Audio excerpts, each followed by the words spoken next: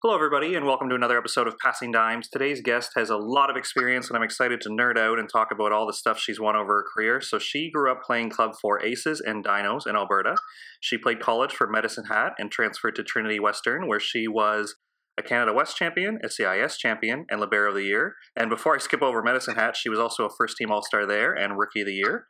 She's played 3 years professionally, and she's been with our national team for 8 seasons. So we're excited to talk about all the things that have happened with our national team. Please welcome to the show, Kristen Monks. Kristen, thanks for doing this. Thanks for having me on. So one thing I'm learning about Alberta is you guys are multi-sport athletes, it feels like. So when you grew up, what made you want to choose volleyball? Because it sounds like you guys have a lot of opportunities to play any sport you want to, really, in certain areas, right?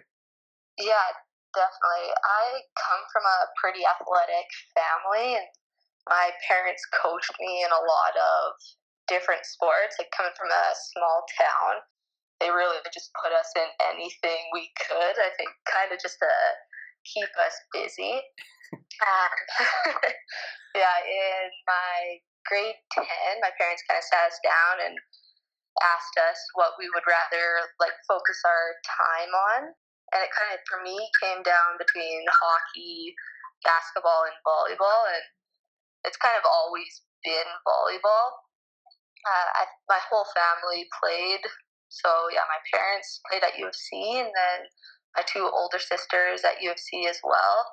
So I've kind of always leaned towards volleyball. Nice. And looking at a map before the show, you're not actually that close to Calgary. So when you chose to play for Dinos, what went into that decision? Because obviously you're going to have to be doing homework in the car and stuff like that, right? It was a little bit of a trip for you to get to practice. It was. In my grade 11 year, I was pretty fortunate because I have a twin sister, so we were able to make it work where one of us would drive, and we'd either be changing on the way to changing in the car on the way to Calgary. That hour actually gave us some time to keep up with our schoolwork, and so we actually just kind of flip-flopped back and forth who would drive. It was pretty entertaining, actually. Nice. And one thing as an outsider, I'm always interested. So with the club team being affiliated with the university, was there talks of you going to Calgary after you graduated? Or when were you looking at post-secondary options? Is it something that comes up, or are they kind of encouraging that you can go anywhere you want, that you're not required? They don't expect you to be a Calgary Dino if they're recruiting you or anything like that? At that time, it kind of felt like the normal thing to do was to go to U of C at our age. I think it was encouraged wherever you could, get a spot or continue playing, was to go there. With my parents and both my older sisters going to U of C, I think my twin and I, we would want to go to U of C, but there really wasn't that option. I wasn't getting offers from a lot of universities, to be honest, out of club. My sister Lauren, she was getting some bigger offers, and there was another setter at the time who got offered to go to U of C. So I think for my sister it was a little disappointing, but yeah, I actually wasn't getting a lot of offers, and that's kind of why I chose to go to Medicine Hat, because I didn't get a ton of university offers, which was kind of disappointing at the time. No, I think it was more common at a certain point for athletes to go to college and then transfer to university. It might have been happening just maybe a cycle before you. But how did you find going from club to college, and then eventually when you transferred to university? Is there a skill level jump every time you switch teams there? Yeah, there was for sure. Coming out of high school, I always wanted to be CIS. I just wanted to be playing at the highest level. But when I wasn't getting offers, I was like, what am I gonna do? And it wasn't in my family, everybody had gone to play CIS, highest level of volleyball in Canada. And so I was the only one in my family where I was like, okay, what's my other option? So I had Ben Heinrichs reach out to me, and he's like, how can we make this happen? How can you come play college and then still go CIS? So I kind of right off the bat told him my goals was I only want to come play for a year, and then I'll do whatever I can to be on a CIS team. And he's like, okay, like, let's make this happen. And so, like, I worked my butt off, and I was like, only a year. That's what I would say. It was like only a year in college, and then I want to go play university. And then I absolutely loved it, being in Medicine Hat, and I met a ton of wicked people there. So I was like, okay, maybe I do want to stay one more year. And yeah, I just got a lot of playing time, and I was working really hard in Medicine Hat to kind of make that possible to go to university. In my second year at Medicine Hat, I started reaching out to a few universities, and then there was a couple that knew that I was interested. So Brandon University was one of like the top ones that was really pushing to get me to come there, and I was pretty much set on going there. And then I actually wanted to go to Trinity just to play with my twin sister, and then there actually wasn't a spot, so Trinity was like, sorry, no, we don't have a spot. I was like, ah, dang. So I was like set on going to Brandon. And then nationals, my second year of college, Ryan Hofer comes up to me, and he's like, we have a spot. Like, somebody has just like quit, is leaving, and we need a libero. And I was like, nope, like, I'm not coming. You already closed that door for me. And like, I think there was a little bit of shock, but I was like, I'm going to Brandon. Was kind of like set on it. And then my twin was like, what if you did come to Trinity? Just like think about it. She's at the time, she's like, you could get a free trip coming to see me if you come on a recruiting visit. And I was like, true, we'll use this. Like, I'll come on a recruiting visit and I'll come visit you. So that was kind of the reason I reconsidered Trinity. It was kind of just like a trip out to see Lauren. But yeah, so kind of going back to that, I was kind of set on Brandon, and my coach at Medicine Hat, Benj, was good friends with Lee Carter, and they kind of had like similar coaching philosophy. So I was like set on that, and then kind of just like opened another door going back to Trinity, and it was really tough to make that decision. But going from college to university, it was a big jump of playing for sure. And yeah, it was big jump, but at the same time it was like always a goal of mine to go play university. So I was kind of doing whatever I could, and I just had that mentality where I was kind of up for a new challenge. Yeah. So what happened on this recruiting trip? Like, they finally get you on campus at Trinity, and it sounds like Ryan, his name's come up on a bunch of shows. Obviously a very strong coach, but it sounds like he's very honest, right? Like, he told you at the start we didn't have a spot, and now he approaches you and says you do have a spot. So it sounds like the communication was always honest, even if it wasn't what you wanted to hear, right? So when they finally have you on campus, what swung you to then become a Trinity Western Spartan? It came down to, first I had to have that conversation with Lauren, my sister, of like coming into her atmosphere, or like her environment. I didn't want to kind of step on her toes. And then once my coach Benj in Medicine Hat met with Ryan, that was also like a key factor of me going there. Was like, they did also have similar coaching philosophies, and so that was also a big turning point for me, was kind of the friendship between Benj and Ryan, where I felt comfortable and knew that I wasn't just going to have to switch everything that I was learning with Benj. Yeah, that was a big one. Getting to know a little bit more about Ryan and kind of his coaching philosophies. So once I kind of made that decision there, then it was kind of between like just chatting with my sister and if we wanted to finish off our careers together.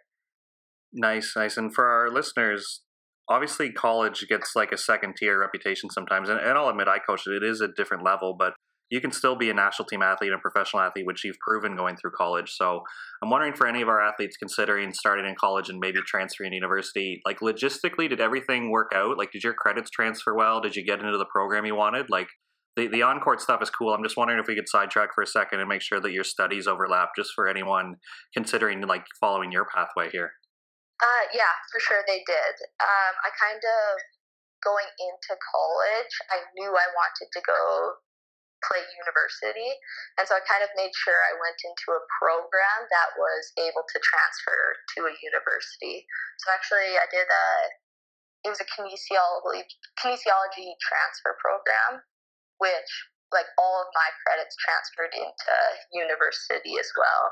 Nice, nice. And what was it like when you got on the ground at Trinity? Because I think obviously they were competitive, but I feel like when you started your CIS career, that was right when UBC was on their run, right? Like I think the Shanice era and a couple other players like Kyla, they had gone on this run and maybe won 5 or 6 in a row. So what was the mood around Canada West at that time? Was it battling and thinking you could win, or was everybody thinking like, oh, UBC's got it again? There was definitely some rivalry when I came into Trinity, like UBC, and which was funny because coming into my third year and having playing experience, I didn't feel like that same rivalry. It was definitely Ryan Hofer was very good at creating like this championship like mentality. Like we were doing things off the court, we were building kind of like this atmosphere on our team where we were doing everything we could to win a championship. And that my first year coming into Trinity was, I think we got a bronze medal at nationals. So we had lost. It was like a pretty like heartbreaking. I forget who we. Actually, I have kind of bad memory, but I forget who we lost to in the semifinal. But it kind of just like gave us this chip on our shoulder that next year we weren't gonna lose. And then that next year we lost. I think we lost in the quarterfinal to Dalhousie, and it was such a bad feeling. Like that was my 4th year.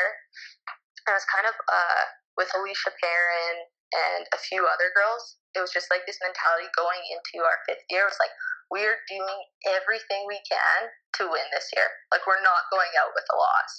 So, yeah, we had a leadership team, and Ryan, I think, changed a few things up that we were kind of discussing as a team of what we wanted this last year to look like.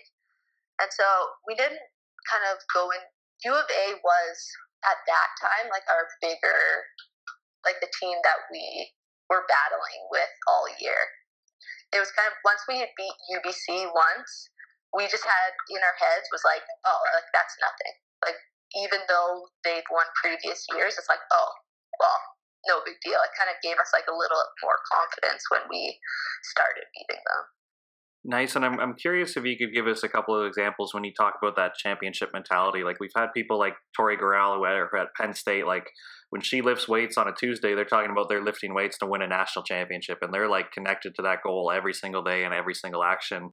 And then there's like an opposite side that says, you know, if we just do our best every single day, the process, like the results will take care of themselves. So I'm curious with your style and Ryan's style, were you guys talking about winning CIS every day? Is it written on the whiteboard, or is it more of like a process driven thing? Because I'm learning there's no right or wrong answer, but there is like a clear path that teams seem to take on which side they kind of fall on.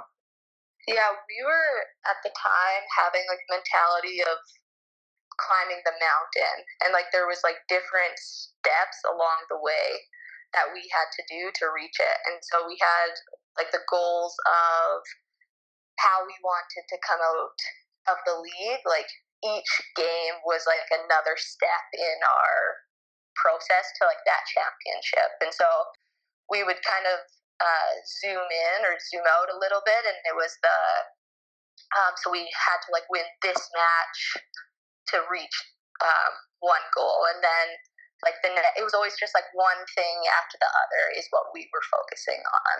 but still having that championship was like the final goal. Like that's what we were doing to reach it. And so it was in the classroom, like are you spending enough time in the classroom that you can, when you step in the gym, you're focused in a practice. And so we were kind of all supporting each other. Like I'm pretty sure there was times where it was like, okay, like we need to study more, let's have like a team study session. Or it was kind of like a buddy system, like holding each other accountable, like getting into the gym. So that was kind of like step by step, like are we doing everything we can on and off the court. Nice. And would you celebrate those moments when they came up? Like when you win a Canada West championship, is that like confirmation that you're going to win nationals, or did you guys stop and really enjoy that and really kind of give the attention that deserves? Like that's a hard conference to win. So when you guys won it, was it just kind of like on to the next thing, or did you stop and really enjoy the moment of what you had achieved? We for sure stopped and celebrated. Like our road, each step like was not easy. Can West final, I think we were 10-0, potentially going out of the league. And then Can West, the final, it was at U of A, and the final was, I think we were down 3-0. No, 2-0, sorry. Yeah, they won. We were down 2-0, and we had just watched and we were down in the third. But we had just watched a movie called The Goonies. We were at the team dinner just before this match. We had watched this movie, and we were all just hanging out. And I don't know, have you seen that movie? Yes. Like the mentality of like never say die. And so we were down, and I think it might have been like Alicia Perrin or somebody started being like never say die, like Goonies never say die. And we just like all started just like building on this like mentality of like, okay, well like it's now or never. And it was just that feeling of we had lost before, and this is not how we want to go out. And all of a sudden we just kind of started like building off each other, and it was just, I could literally just put myself back in that shoes of like, we're doing everything that we can in this moment. And so it was, such a team effort. Like everybody was so built, or so for everything that was going on. Like the people cheering on the bench, and it was just such a team win that it was so cool. And all of a sudden it was just like, I think we were down in the third, and we started coming back, and everybody, I can just remember, was like, we're going to win this. And I don't know what the switch was. And we came back and we beat U of A in their home gym in 5. And it was the best. Like, we just celebrated that moment. Was just like, okay, like everything was that we had been working towards. Like, that was like the best win, was that accomplishment.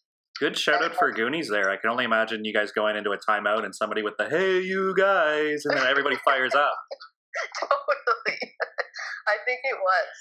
It was like we almost just had to let go that we had just lost those 2 games just before that, and it was like, okay, like let's go, Goonies. So to pull on your point of everybody pulling for each other and everybody being engaged, with that championship being in Toronto, I was lucky enough to watch a few games, and as a coach, obviously you're watching the court, but everybody kind of had one eye on your bench. And the reason I say that is the box squad was fully engaged. They were celebrating, like they were emotionally attached to what's happening. And if you watch other teams, maybe somebody's got a clipboard and you can just tell with their body language, they're not really into it. Where when that ball was in play, your bench was fully like emotionally invested in everything that was happening, right? So was that something that was ever talked about, or just the genuine presence that team had, that everybody was together? For sure, it was that atmosphere that I had kind of talked about that Ryan and like our leadership team had built. And it was like we all knew that everybody had a role on that team. And it didn't matter if you were on the bench or on the court, you just felt that support and you knew that you were giving everything you had into that role that you were given. And if everybody could have been on that court, or it seemed like everybody was on that court, because like we needed every person. Like as a libero coming on and off the court, I just felt it was that same feeling off the court when I got back on the court. And I think that was kind of that driving piece to winning a championship. Like everybody was just so bought into what was going on. Yeah, it was one of the best things coming. Yeah, as a libero, especially getting to you kind of lose momentum when you get off that court, but when you come off the court and you just see everybody so engaged, it's like just keeps that motivation and that feeling going. So yeah. Nice. And do you remember much about the final? Because obviously a CanWest rematch of playing at Alberta. And again, I didn't know many of the athletes because obviously it was a Trinity Alberta final. But to watch you duel it out with Jessie Niles, who that was the first time I got to watch her play in person, just an awesome display of ball control by both liberos, right? So what did you remember about the final? Did you feel like it was, here we go again, we're in for a fight with Alberta? Or did you guys have the confidence because you came back from 0-2 to take down Canada West? I think we did have a little bit of that confidence because we had done it before. But it was almost when we were down, it was like, what are we doing? Like, we're doing it again. Like, we need to switch this around, like, right now. And then it was kind of like that same switch that happened in CanWest, where, like, we have done this before, but, like, a lot of, like, we have to change our mindset right now, and we need to have that switch, like, now, or else, like, we will be so disappointed. Like, have you left everything on the court that you can? And it was like, no. And it was like that same mentality where it's like, you need to never say that. And like literally we chanted that in a timeout. And like that was like the switch. And it was one of like, it's ridiculous, but at the same time, like it worked for our team at the time. And I just remember like that same feeling was like, we're not going to lose this. Like, we're going to win Canada West. And then I could just like feel like that. Oh, there was just this energy throughout the same things throughout the whole bench. It was like everybody switched and it was like cheering and building off of each other. Like that excitement just kept building. We're like, we're going to win this. And there was nothing you could do. If it was a mistake, it was like, whatever, like next point. It's just like keeping on building on those moments. So I was like, yeah, it was a really cool feeling. Nice. And as you're along your personal journey, like obviously a first team All-Star at Medicine Hat and your Libero of the Year with Trinity, when did pro creep into your mind? Because obviously a school like Trinity, both the men's and women's programs have sent players on to be professional athletes often, I'd say every year, right? So was there talks amongst you and Ryan about like hiring an agent or going pro, or when did it click for you that that's something you wanted to do? That actually probably didn't click until my 5th year. Going into Trinity Western, leaving Medicine Hat, Megan, Naj, and there was a couple other teammates of mine at Medicine Hat, we decided we wanted to go to the Team Canada tryout. And at the time, I wasn't sure if I was going to make it. Megan, Naj just had the mentality of like, she's one of the hardest working athletes that I know. And she was like, going in like she was going to make the team. And so it was like, we get to train and practice with some of the top athletes in the world. And it's like, why wouldn't we go get that experience? And so I had no idea if I was going to make the team or not. And I think that summer we didn't make the team. I think we were both cut. Or actually, sorry, I think I maybe made the B team, but I was almost like blissfully ignorant when I got cut. And I got cut actually from a lot of teams. Like my first year of Team Alberta, I got cut and it was so disappointing at the time. But I was surrounded and I kind of grew up with the family and support that it was like quitting wasn't really an option. Like it was like, okay, just kind of a shift in where I was going or like how I was going to get there. And so it was disappointing in that moment, but I'm like, we'll just go back to the drawing board and whatever coach I got the chance to get information from or be coached by. I was like, okay, what can this person offer me?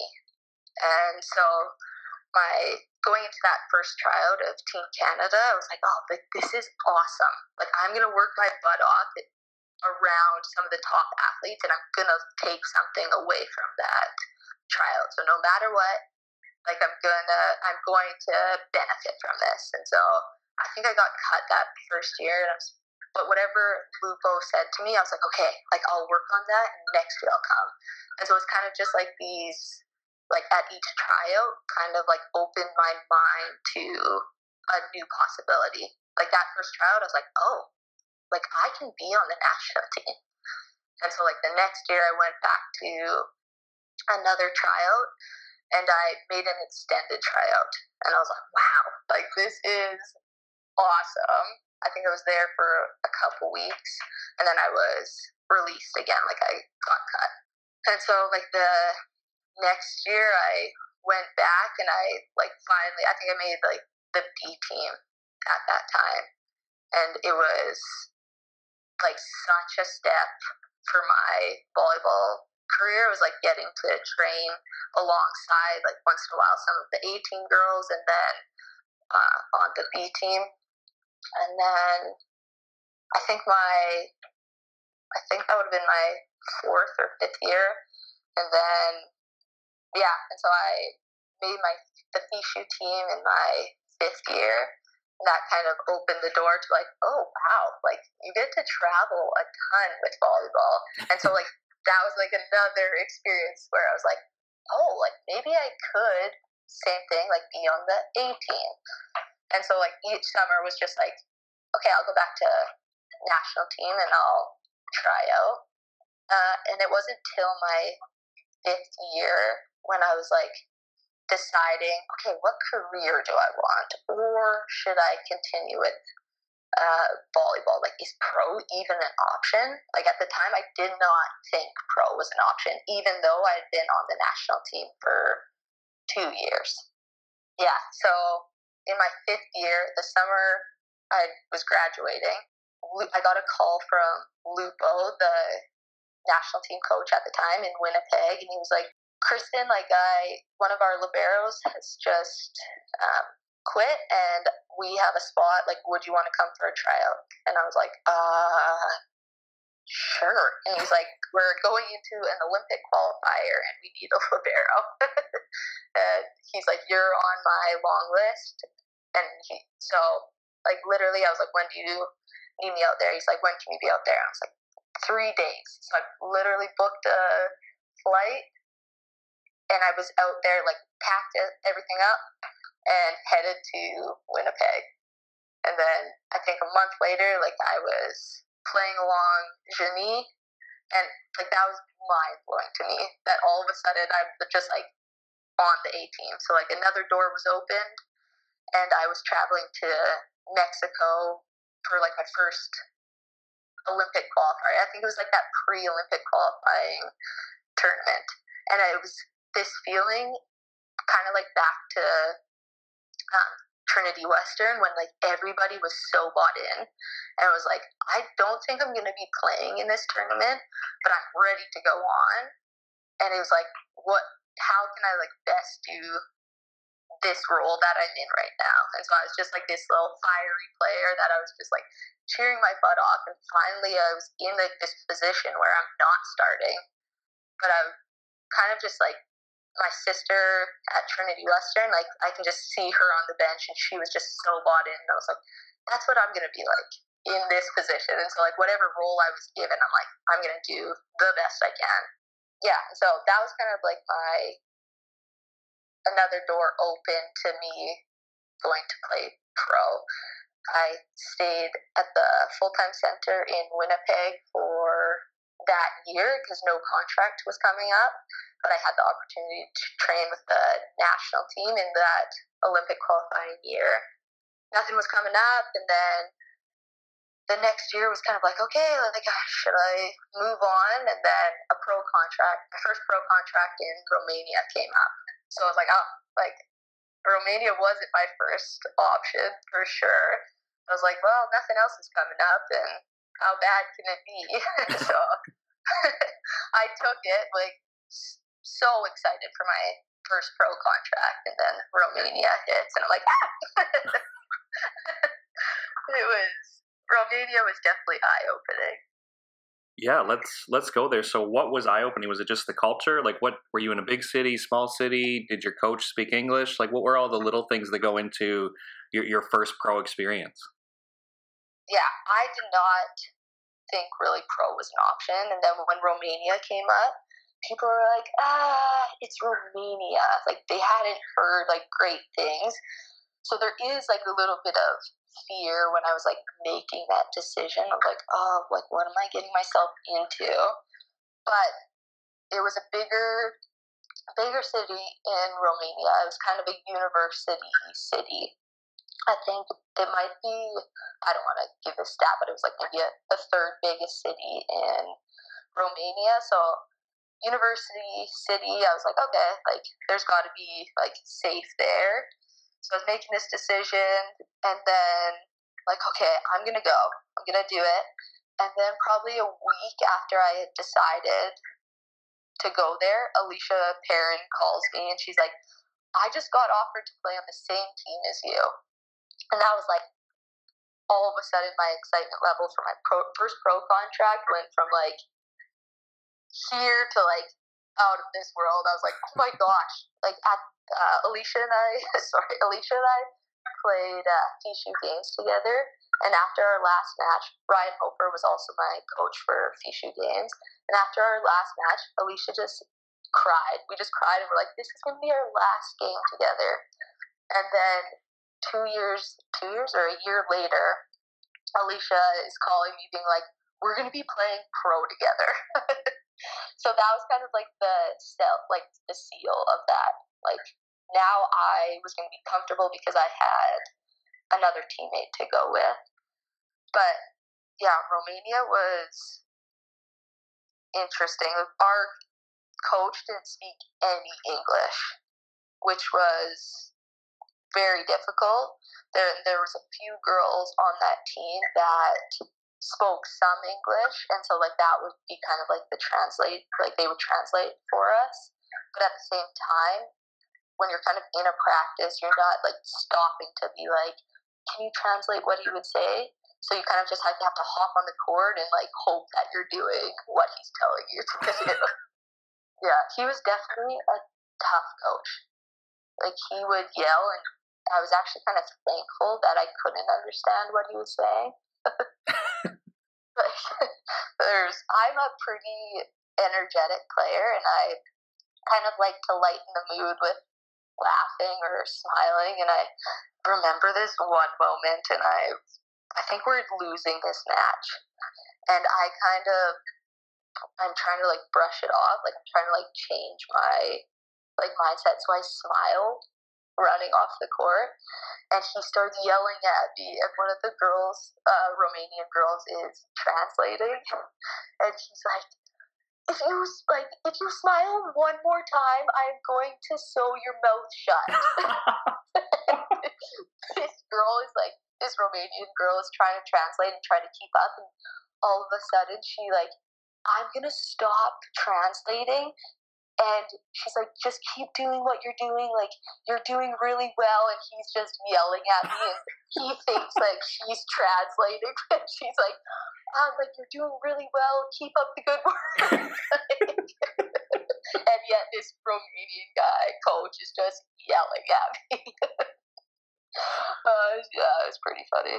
Oh, man. So with volleyball contracts, most people get a one deal at a time, right? So with you going through that experience, were you hoping just to get some solid game tape and some pro experience and then start looking elsewhere? Or how did you finally land?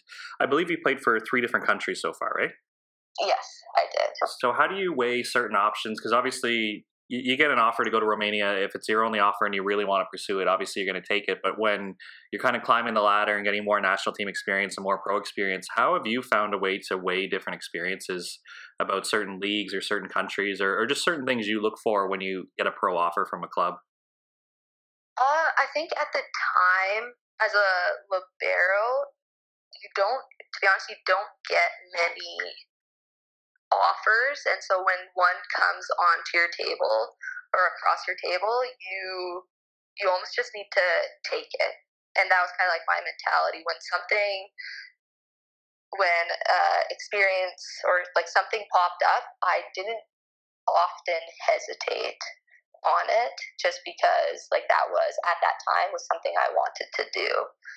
And so, and I'm definitely somebody who was like, I can make the best out of any situation, and like how bad can it really be? Yeah, and it was like I considered money a little bit, but I really wasn't playing for the money. And then, yeah, kind of I had agents. I had a couple different agents, but I didn't want to sign with anybody because an agent for a libero isn't necessarily like looking super hard. So I had a couple working just kind of behind the scenes, and if something came up, then they would send it to me. I didn't, often get a couple contracts that I had to decide between. Is it fair to say for a foreigner, the libero is probably the toughest position? Like I'm thinking, if I own a professional team and I only have so many foreigner spots, you're probably looking at a banging right side who can get you some points, or maybe a left side who can pass more than their share of the court and score in different situations, right? Like for you to get a libero offer in a country that has foreigner limits, it can be pretty challenging, right? Yeah, it can. I think it is pretty tough for a middle as well to get it, but that was always like my thought is it is tough because so when an offer came to me, or I was given a contract, I often, if it was something I wanted to do, I didn't pass up that opportunity because I wasn't sure if another one was going to come. Nice. So you're gathering this pro experience and you're still around the national team, and obviously you going through 2 Olympic cycles and 3 different coaches. One thing that always comes up in pro sports is when they get a new coach, they want to change the culture. But I'm wondering with you and your experience and even the tryouts, I don't think the women's culture needed to be blown up, right? Like I think there was some good things happening. Obviously the results weren't coming, but can you maybe point out some things that the team was doing under Lupo and Marcello that you're still doing under Tom? Because I think the core is still kind of there and there were some good things happening. It just proofs in the pudding we weren't getting the results and getting those Olympic qualifiers, right? Like we had a lot of really good athletes throughout each kind of season that I was with the national team. Like Marcello coming in was like, I need to blow this program up for this program to be successful. Like he did come in and was like, we need to do everything different. Like you guys are like way too nice to each other. And so it was kind of like he wanted us to be like a little bit grittier. And so I think he was a great coach. Like he was a great coach in the fact that he knew volleyball like so well, but it was like the culture part of it that didn't quite work for our Canadian culture. Again, shifting to what Tom Black's doing, and Tom Black being a big growth mindset, and a big principle of that philosophy would be, we're going to learn, and learning requires mistakes, and we're not going to light you up when you do make a mistake, right? So was that just a relief that you could still add this grit and this toughness that the program had wanted to build, with this attitude that, we're going to try a few different things and learning is now our focus versus don't make mistakes because you're going to get lit up? Totally. And I think that was the big thing we were missing, is like creating this atmosphere and environment where it was kind of like that safe place to make those mistakes. Yeah, Tom Black has really like taken our program to the next level for sure. And in your own words, I'm really curious because this has led to a lot of good stories with you, with Autumn or Bree or Sarah and all of the other players, Jen Cross. Like when Tom got there, everyone, I think when you're in a calm space and you're in a meeting room, the growth mindset is a great idea and everybody loves it. But then when you go out to the session and you're bad, like they're asking you to do things you haven't done before and they're changing technique, and in your mind you're a professional athlete, but you're not getting the results. How did you face that, where you knew you were going to have to be bad for a certain amount of time before you could ramp it up and be good again, but you didn't know it was going to be that bad, right? Like how did you deal with the changes and the mistakes that were happening during training? Because it had to be frustrating for a lot of people, right? For sure. It was frustrating, especially at the beginning when you just want to be good. Like I know that I'm good. And so at first it was frustrating. And then that was kind of like the reason why like I feel like Tom and our supporting staff was so good, because they don't focus on the results of that. And so when you buy into that and you start trusting that, oh, like they're not looking for you to be good right now. Like we have this period of time where we are trying to get better. And so you kind of just have to trust the process, where it was like, okay, like keep doing what they're asking of you, or keep trying that thing, and eventually you're gonna get there. And so it was frustrating for sure, trying to learn what they were asking you, but it was you just had to buy in and trust that what they were saying was going to make you better. And at this point in the program, are you behaving the same way when you enter the program? Like, do you still have the same excitement, or do you start to carry yourself with the attitude that you are an A-team athlete? Like, how has your own personal development changed with Volleyball Canada over your career? I think like now that I'm a little bit more experienced, I've always had the mentality of like every practice, like I have something new to learn, or I can be getting better. So I feel like that hasn't changed, but I've got a little bit more confident and more of a leader, where like I can carry myself using my like individual, or using my traits. Like I have something to offer my teammates or this program. And I, as like a young athlete, I don't think I was necessarily like didn't necessarily have that mindset. So I was more lacking leadership coming into the program. Yeah, and to build on that, so you going into your second Olympic qualifier, obviously the first one you mentioned, you just wanted to be positive, to be around and build and be a really good teammate. Now going into the second one, did you feel the need that you had to contribute? And like you said, you're there to offer something. Like, was the mood going into the second chance to qualify through NORCECA totally different for you? Absolutely. Being an older athlete, I kind of went back to that mentality of like everybody has a role to play on this team. And so, and everybody is almost a leader on this team as well. And so when I had this feeling that I knew my role, and like that was going to help the team. Nice. And what were the talks with the team? Like, how did Tom and the other coaches frame it that we're getting off the plane and we're going to the Olympics, right? Like, what was the goal setting like going into that tournament? Because I think it's exciting for the women's program that felt like the best shot we've had in a few cycles, right? It was a good time for the program. So when the roster's announced and the prep starts for that specific tournament, what was the training environment like? It was super focused. It was like a pretty unique team, because we had just felt like same thing, like we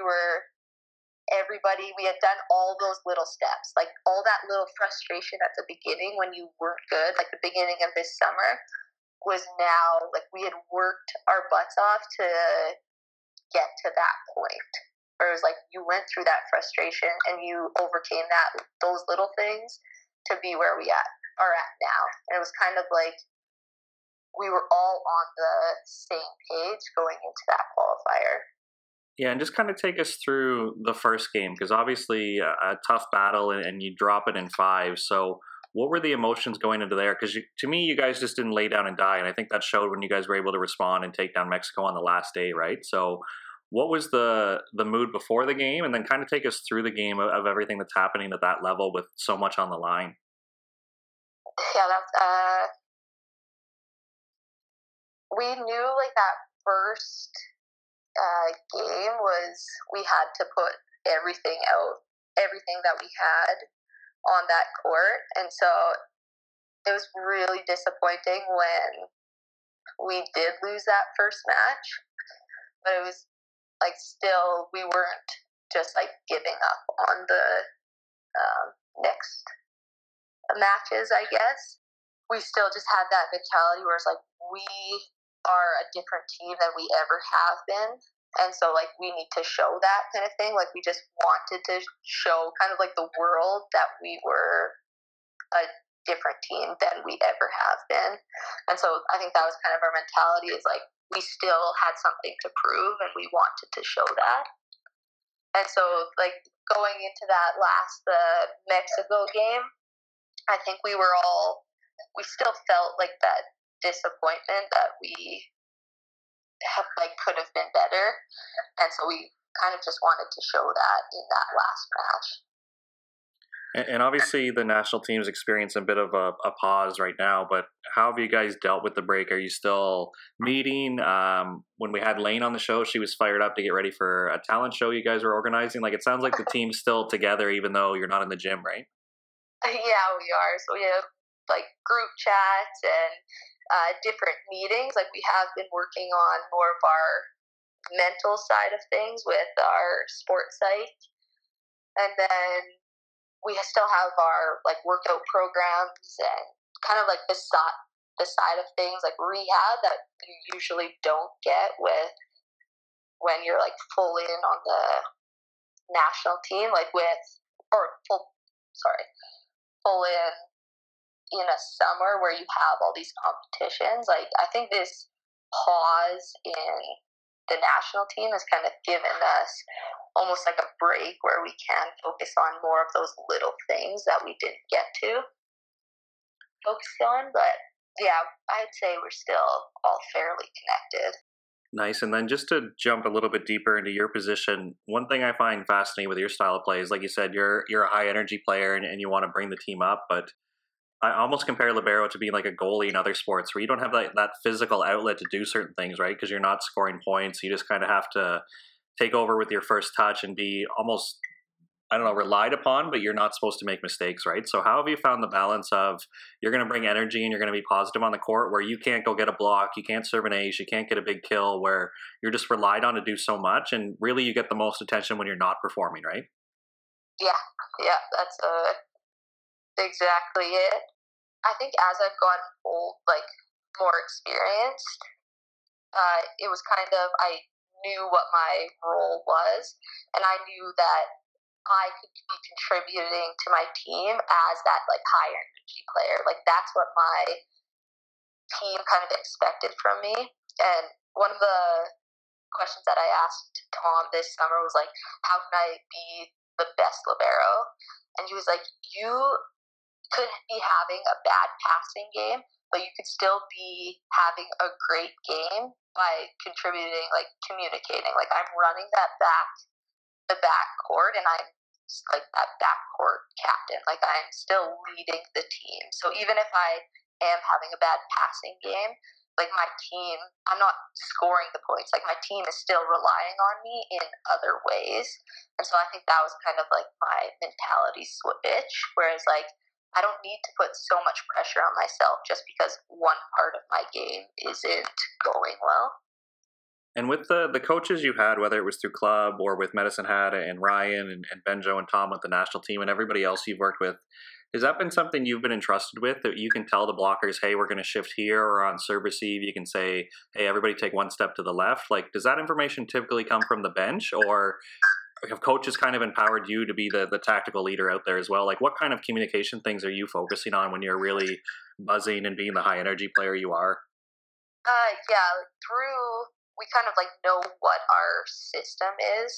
And so, yeah, you kind of know exactly where you're supposed to be, and you're communicating to I'm communicating to my blockers, like where they should be, or like if they can like move in a little bit, or where I'm going to be. And I think that's like more of the communication, is just like letting them know that like I've got their backs, or like I'm looking at my hitter. Like, I actually am not even looking at where my block is. Like, my eyes are already on where that hitter is, because like that's kind of my job. Is I don't care where that block is, because that was kind of like more Ben Joe's thing this past year, was getting my eyes on my hitter early, and if my blockers are doing their job, like that's how it should be. Like, then you're almost like trusting each other. Yeah, if you don't mind, just take us through your eye work. So your team just bombed a serve in. So after the pass is up, where do your eyes go and how early are you getting on the hitter? As soon as I can. So it's like passes up. You already kind of know, you'll see where that pass is going, and then kind of where that, like a free second on the setter ball, and then like instantly on my hitter's arm actually.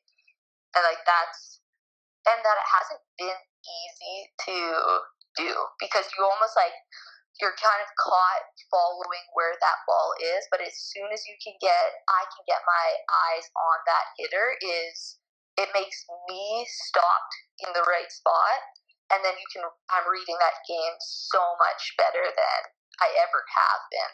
I think that was like one of the biggest things I was working on this summer, was like how fast and early can I get my eyes on that hitter's arm. Nice. And then once it's there, like once you really get a good look at it, is it really just a body language tell that you can identify roll shot, tip, hard driven? Like, are you even looking for line and cross? Like, when you're really dialed in on this, how many details are you picking up? Yeah, it's for sure just reading their arm swing. Like I already in the spot, like if they're gonna be hitting a deep cross, like that's like I'm already in the spot. So I am just reading kind of the speed of that hit, and you're almost running down those like tips and those roll shots. Yeah. And then how much advanced scouting do you do, or do you like to just be free and really watch the setter and get to the hitter? Like, if they were to tell you in rotation one, they're going to set the P1 on the right side, I don't know, 45% of the time, are you letting your mind wander there that you want to get out early to them, or are you really playing every play like it's got its own identity and own history? A little bit of both. I'm definitely a player that, like, we scout like crazy, so like we do know like hitter tendencies and like which rotation this player like might do this or like a certain shot, and so you kind of have that in the back of your mind. But I'm definitely more of a player like in the moment kind of reading, and I think that would be one of my strengths, would be reading the game And in the moment more than scouting. is there any eye work you do on serve receive as well, or is it just getting everybody organized? Like, if you know somebody likes to float serve from one to one, like, are you automatically moving everybody to the right? Are you calling right seams? Like, how much are you relying on what the tendency is versus like being in that moment as well? So yeah, we scouted all of the servers going into a match, and but we do have like our initial base position, and you'll like cheat a little bit to their tendencies, but like we were so dialed in as a team, and I think my job as a libero was to kind of make sure everybody was in that initial spot. But you know exactly like my deep left and short right was kind of like that was your ball, and yeah, that was kind of your job, was like letting the other players know on your team like what the tendency of that server was, and so you would just kind of like share that information, because that was like my job to do that. And how important is the communication when the ball's in play? Like, if Autumn's, I don't know, in position four and she's pushed back to serve receive, if it's coming right at her, are you saying Autumn in? Like, are you communicating with her right away, or is it up to her to call the ball? Like, how much is that off-ball communication happening when the ball's in play? Constant. Like I'm letting her know. Like the furthest person away, we would say, is the loudest person. Like you're calling if that ball's short or deep. Like you're giving like those little details. Because then when the ball's like right on you, it is hard for that person to know exactly like the depth of that ball. And so that is like one of our same thing. Like we were working on communication all summer as like a national team. Like that was one of our main focuses of like you can be helping anybody on that team even if you're not touching the ball. And as a player, how helpful is that for you when you're the one being targeted and receiving? Because I think this is one skill in our sport where coaches will harp on it, but I think it's hard to get the athlete to understand the value of doing this. Like when you're the off-ball player doing these things. So how have you experienced it helped you in your serve receive game? I think it kind of keeps the team connected. Like when you are being served and you still hear like your team is like communicating where that ball is. Like I think it makes like the world of a difference. Nice, nice. And be honest with this last question here. The libero role has been split, and now you're either a defending or a service-y libero. To me, it was already specialized enough. How have you found it being split in half? Because there have been some matches where you've played and you're either in one role or the other. So how have you responded to not being like a full-time libero, but having it split into each situation?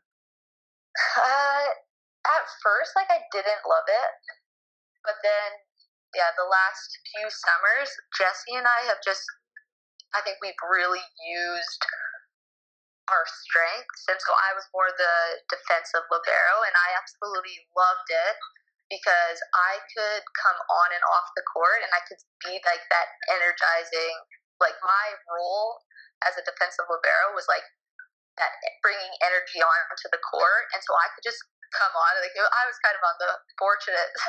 I liked being the defensive libero because as soon as like we lost the point, I was off and Jessie was on, and she was like that more like the more focused, like dialed in player to those details. So she was using her strengths as a serve receive libero, and I was using my strengths where I just got to come on and like make a dig and kind of bring that energy on the court. So we, in the last like couple of years, we've really bought into using that double libero system. Yeah, you're right. It does require a different mindset, right? Because if you're the service receive libero, you almost want to be in and out and like one and done the whole game versus, like you said, if you're the defensive libero, you're almost commission based where you want to get digs, you want to get stops, you want to stay out there as long as possible, right? So it is a different mindset or energy that really goes into it if you break it down. Yeah, definitely. And it did really work for us in this past summer. Nice, nice. So with this pause going on, it sounds like you've got an awesome side project on the go. So what can you tell us about Evolve Volley and how you've built that program and who you're working with and all that went into that? Kind of, yeah, being back in Calgary, I'm always somebody that wants to build into the community, and for me, like sport has got me, I've been fortunate enough that sport has taken me so far in life. And so coming back into Calgary, I was chatting with a really good friend of mine, Megan Naj, and teammate. And so we just kind of wanted to start coaching and getting more involved in the community. So we started Evolve Volley. And originally it was kind of just to get back into the smaller communities where we are both small town athletes. And we kind of just started running a few clinics here and there. And so, yeah, she was kind of more, when she was in Calgary, we were able to run a couple clinics. And then in Toronto, she's been able to offer some individuals. And I think, yeah, now that COVID kind of hit, we obviously weren't able to do that. And so now, with everything kind of opening back up, I think we'll for sure be able to get some more coaching in. Nice. I can edit this part out if it isn't determined, but have you signed a pro contract for next year? Are you returning to Finland, or is that still up in the air? No, this was kind of going to be my last summer. Oh. So, yeah, I'm retiring, which is actually kind of hard to say. I've decided, this was going to be kind of my last season with the national team. Before the qualifier, I decided not to take a pro contract, which, was a pretty tough decision, but I kind of wanted just to focus on the national team, and then that was going to be it. Wow, there was so many life decisions that went into this qualifier. Like when we had Brie on the show, she mentioned she gave up a year of university to go play pro to then help Team Canada more, right? So It sounds like the whole team bought in and made some really tough life decisions, right? Yeah, absolutely. I think that was one of the reasons at the time that I didn't want to go play pro, is because I felt like I could still get to the level that I needed to be at for the qualifier. And I felt like I would be fresher going into the qualifier than if I went to a pro team, which that's for sure different for every athlete, but that was just my thoughts at that time. Are you okay if we leave this in? Is this considered breaking news right now? No, we can leave it in for sure. But yeah, it's for sure, it was super disappointing because this was going to be my last summer playing national team, and it was kind of being a part of the team that qualified for Nations League for the first time in a long time was, kind of exciting to know that I was helping I was a part of that for the program, and I'm like so excited for the program and the direction it's going in, but kind of making that decision to retire and kind of move on to different things is kind of where I'm at right now. Well, you can leave it in for sure. Nice. We're breaking stories here. This is good. Yeah. Well, awesome. It was great to learn about your career and what you accomplished in college and university, and obviously with your pro career and everything you've given to the national team over 2 cycles. But one thing we always try to end every episode is just a funny story. So we've learned about your career and all that you've accomplished, but being a pro volleyball player, I imagine there were some situations that popped up here and there that just are good for a laugh. So can you just tell us one more great story before we let you go? Yeah, for sure. There's definitely so many stories, and I do have short-term memory. This past summer, it's so interesting going into different countries and kind of just seeing like the different styles of gyms. Like we were very fortunate in Canada, but kind of I think it was Peru. One I dove and I feel like my hand go into like something, just this gross feeling, this wet thing on the floor, and it was bird poo.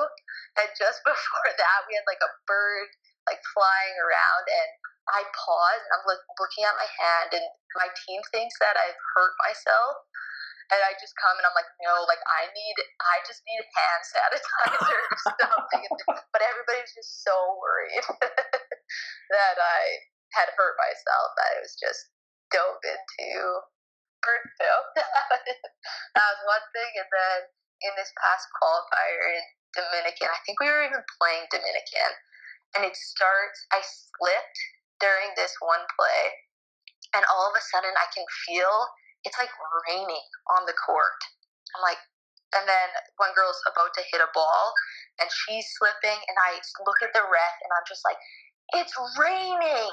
And the ref is just like looking at me, and my teammates but it's literally raining on this like one spot on the court, and nobody's even like sees it. And all of a sudden I'm just like, it's literally raining on the court. Like we have to stop this like point. And my teammates are just like looking at me like, what are you talking about? But I think it was like Alicia, she's like, I literally thought you were just arguing this point. And I'm like, no.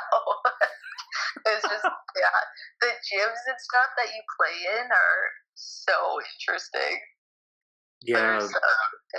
It's good to remember that, because a lot of our beach players tell funny NORCECA stories, and I think it's good to experience, but it shows you how lucky we are too, coming from like the Canadian sports system and everything, that everything has like a standard where other countries aren't as lucky, and it does create some funny stories. But again, the flip side showing how lucky and we've benefited from a good sport program here, I think.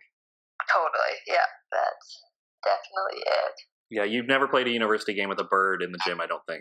No, I haven't. I think it might have been Jen Cross, but she got same thing, like pooped on by a bird, and it was like right before a match, and it was just like so bad.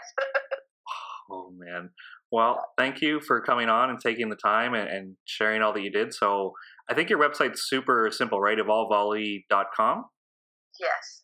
Perfect. Yeah. And if anybody does just want to contact me, like feel free to message me. Definitely looking forward to just connecting with younger athletes, and if they have any questions about pro or university or anything like that, don't hesitate to reach out. Perfect. Is that just through Instagram is probably the best way to get a hold of you? Yeah, for sure. Perfect. We will tag that. Awesome. Well, thanks for taking the time and sharing all that you did. Yeah, you bet. Yeah, feel free to edit out anything. And if we need to redo this completely, then great. I don't think that's necessary, but yeah, thank you.